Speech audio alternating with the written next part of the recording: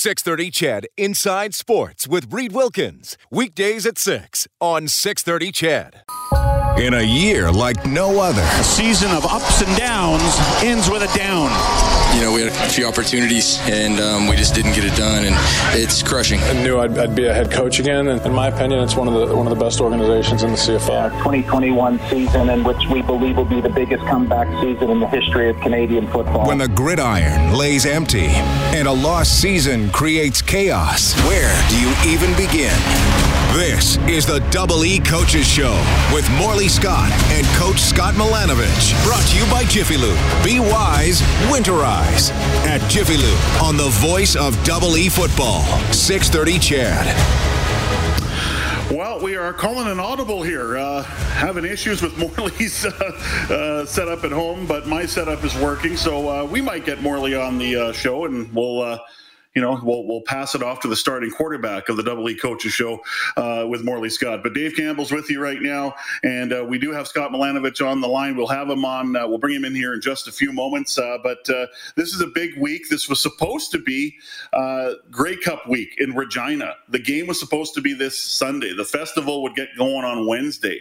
But it is Grey Cup Unite week. A lot of virtual events happening, about 40 events, maybe a bit more, for fans to take part virtually as well. And today it got kicked off with Randy Ambrosie, State of the Fan State of the League address. And he did talk a little bit about the 2021 season and the optimism that he has for it. But we've been doing something fun, of course, last week, and about something that's going to happen on November 22nd. And we're about to give that prize away right now. No football, no Grey Cup. What a crummy year. Grey Cup Sunday lives on. All week long, we've given you the code word to enter at 630ched.com. If you did, this could be your lucky day. We're about to give away the ultimate virtual Grey Cup house party. Here's Reed, Dave, and Morley. Well, right now it's Dave. So let's get to it right now. Congratulations to Richard Shantz. Richard Shantz. Congratulations. Access to the EE football team Grey Cup streaming party.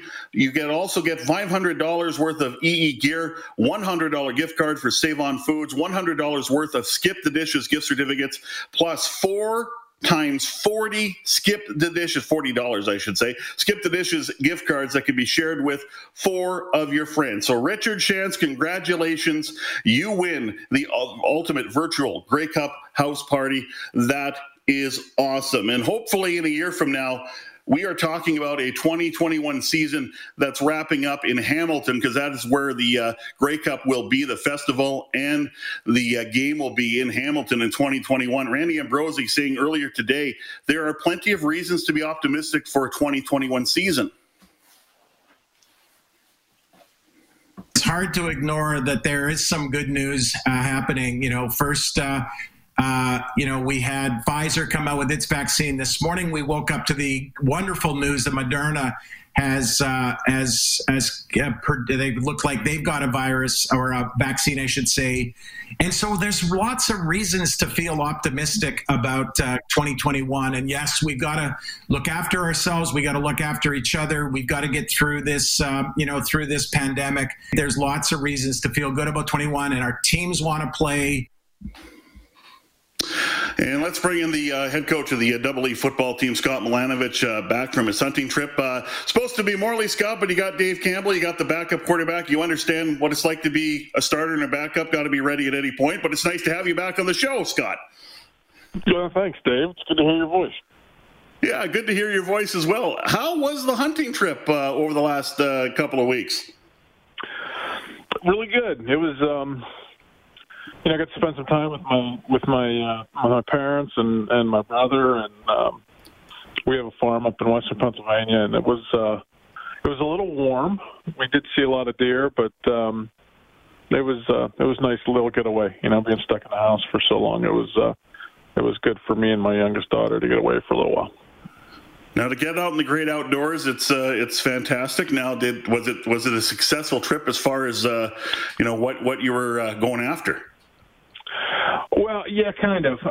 We're doing some management this year. We have we have way too many does, and we only had a couple of bucks that we were considering shooting. We had a lot of small ones. So I did get a doe. There was a couple other doe that were taken. So we're just trying to kind of thin the herd out a little bit and expecting to have some bigger deer next year. Yeah, right on. This is a strange week because it's been a strange season, but it just feels like every week has kind of brought in a bit more of pain, or just like, oh man, I wish there was a season. This was supposed to be Grey Cup week. I love what the league is doing with Grey Cup Unite, is bringing fans together even in a virtual way. And hey, I mean, that's been the theme of 2020 since the middle of March, is we have to do mostly everything virtually. But from a coach's perspective, Randy Ambrosie today, commissioner of the CFL, very optimistic about a 2021 season, talked about the possibility for vaccines. There's even talk about that a schedule will be released in short order here. So from your perspective as a head coach, and I know you've been planning, you've been having meetings with your coaches, you've been watching a ton of film. Have the yardsticks, as far as you're concerned, maybe moved a bit today? Well, honestly, Dave, I'm pretty optimistic guy.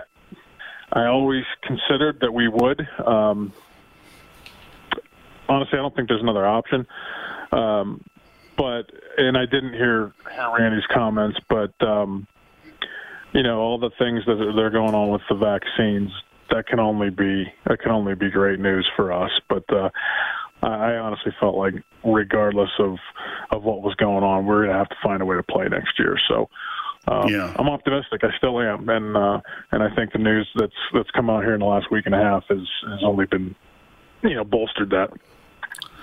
No question about it, and hey, we're going to get a schedule hopefully in short order here. That's what another thing that Randy Ambrosie talked about is there will be a schedule here in short order. So that'll be nice, a little bit different for you to look at. I know you've been planning on kind of doing your own little mock schedule here, but.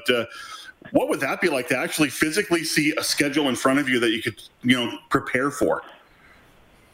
Well, I think it helps you get ready for training camp. We obviously still have tons of time, and the staff and I, to some degree, the delay has been a little bit beneficial to us because of my being out of the league for a couple of years. It's given me a lot more time to prepare and watch and see what everybody else is doing. I think we've kind of crossed that bridge, and we're ready to get back to it. So the biggest thing about this, because you're going to play every team, the biggest thing about the schedule is getting the opportunity to plan your training camp based on who you're going to see in the first couple of weeks, and trying to get off to a hot start. So it's always good to get that. It's always good to have something to work towards and kind of narrow your focus in. Grey Cup week. You have a lot of experience with it as a head coach, especially as an assistant coach and an offensive coordinator with the Montreal Alouettes. What really comes to mind when you talk about Grey Cup week? Because I know the line I hear a lot is you have to treat it like it's the same preparation, and it is, but there's so much around Grey Cup week that is so different. I mean, you're usually right in the heart of the festival, so how can you not hear what's going on outside your hotel window and around Thursday to Saturday? But about just what the nuances of Grey Cup week is like from a head coach, from a coaching perspective. Yeah, you'd like the players to keep it the same, but it's impossible. The scheduling is all different. The timings, like for instance, the first one that I coached in was in Montreal. I was coaching for Montreal, and we had a home game, and we lost to Calgary. And the very next year, we played in Calgary against Saskatchewan in the 13th man game that we won at the very end.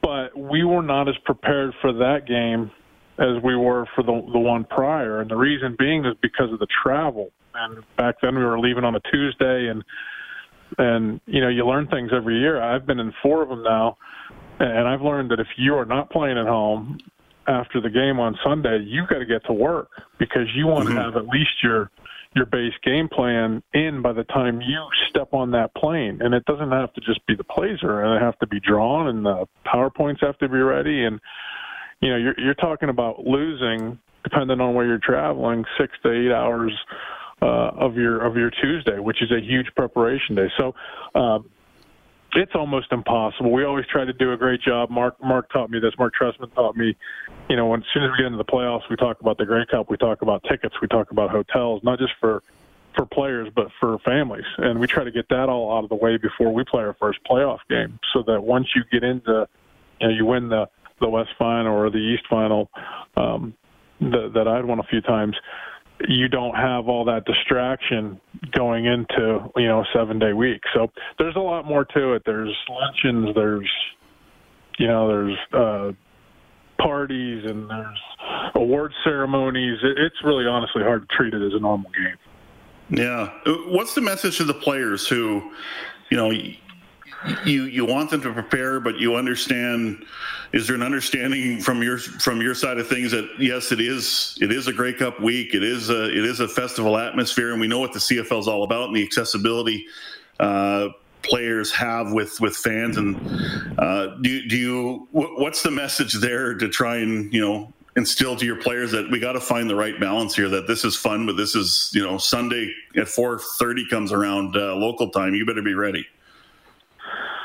Yeah, I had a couple of messages for our team when we won the 100th Grey Cup.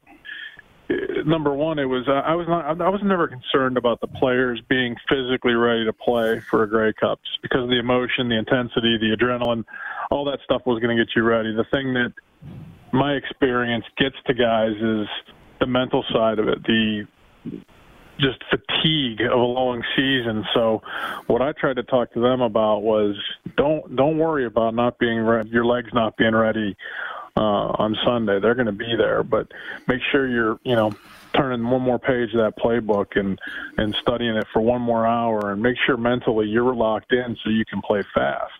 You want them to have fun. I did do a curfew later in the week, which I think is the right thing, but just try to explain to the guys that, you just don't want to have any regrets. Like I said, I lost my first one, and it was at home.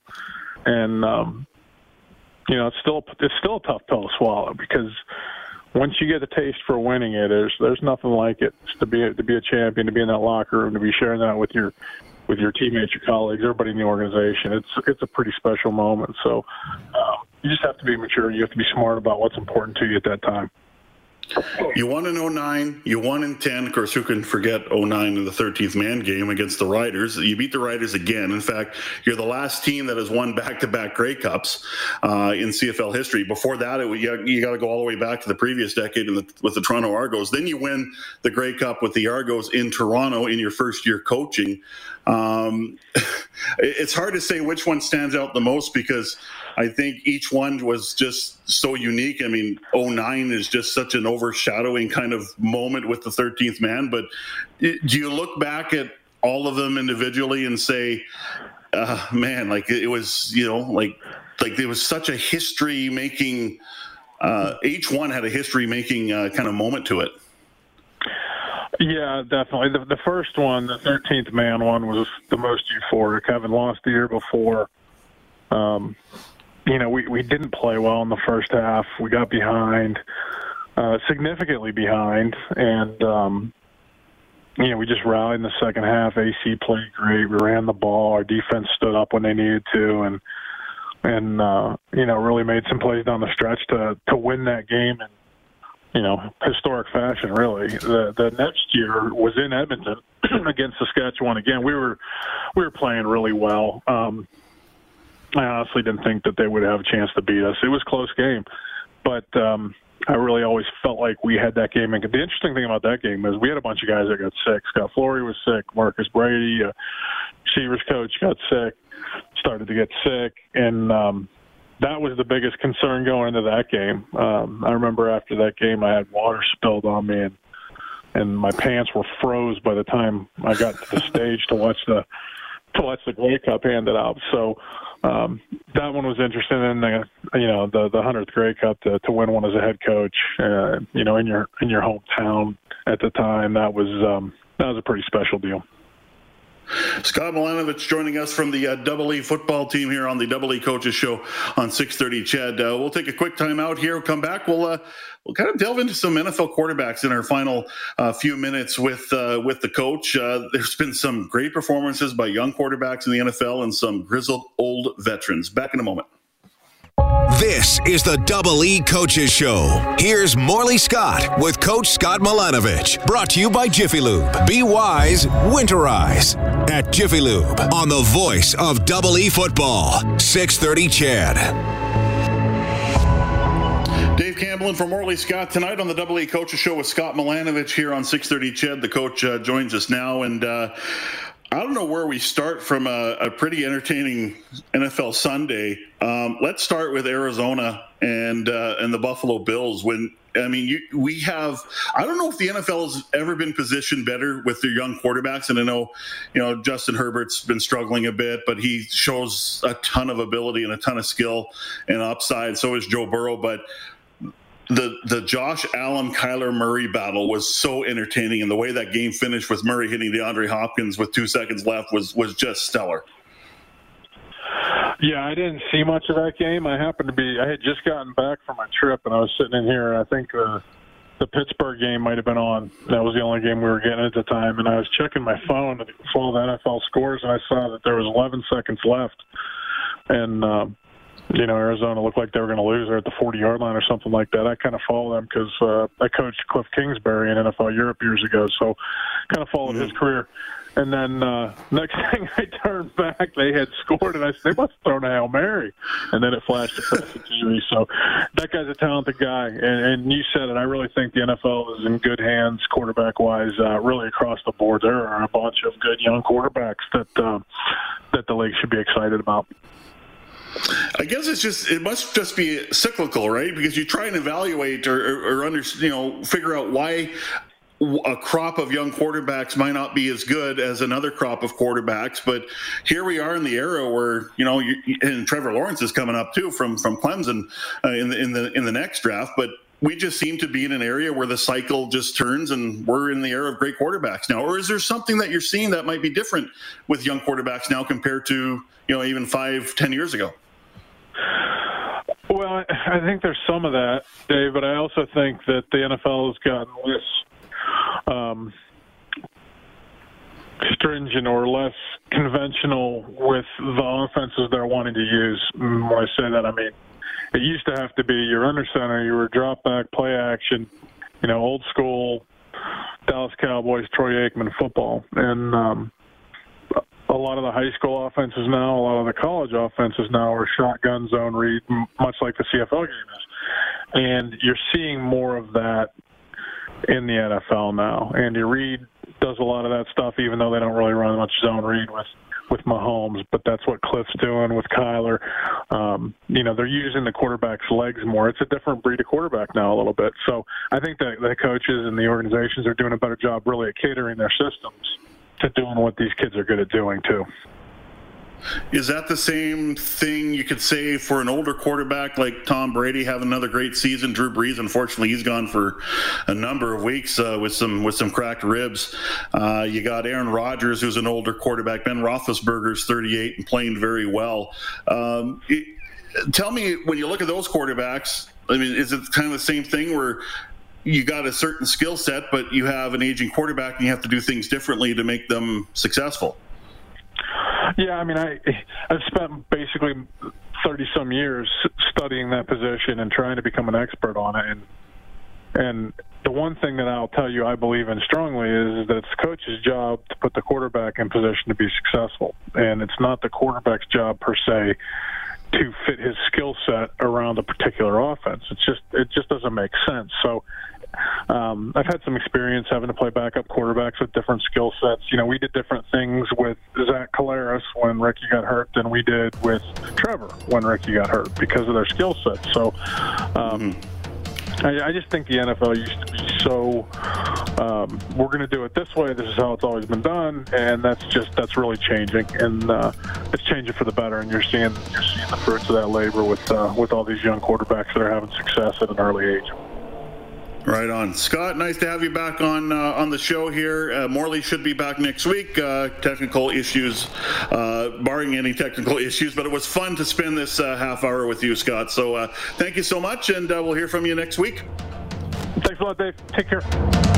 Scott Milanovich, head coach of the Double E football team. Randy Ambrosie, CFL commissioner, just a quick recap. Very optimistic about the 2021 season, and there should be a schedule release in short order. My name's Dave Campbell, and for Morley Scott tonight on the Double E Coaches Show with Scott Milanovich. 630 CHED Inside Sports with Reed Wilkins. Weekdays at 6 on 630 CHED.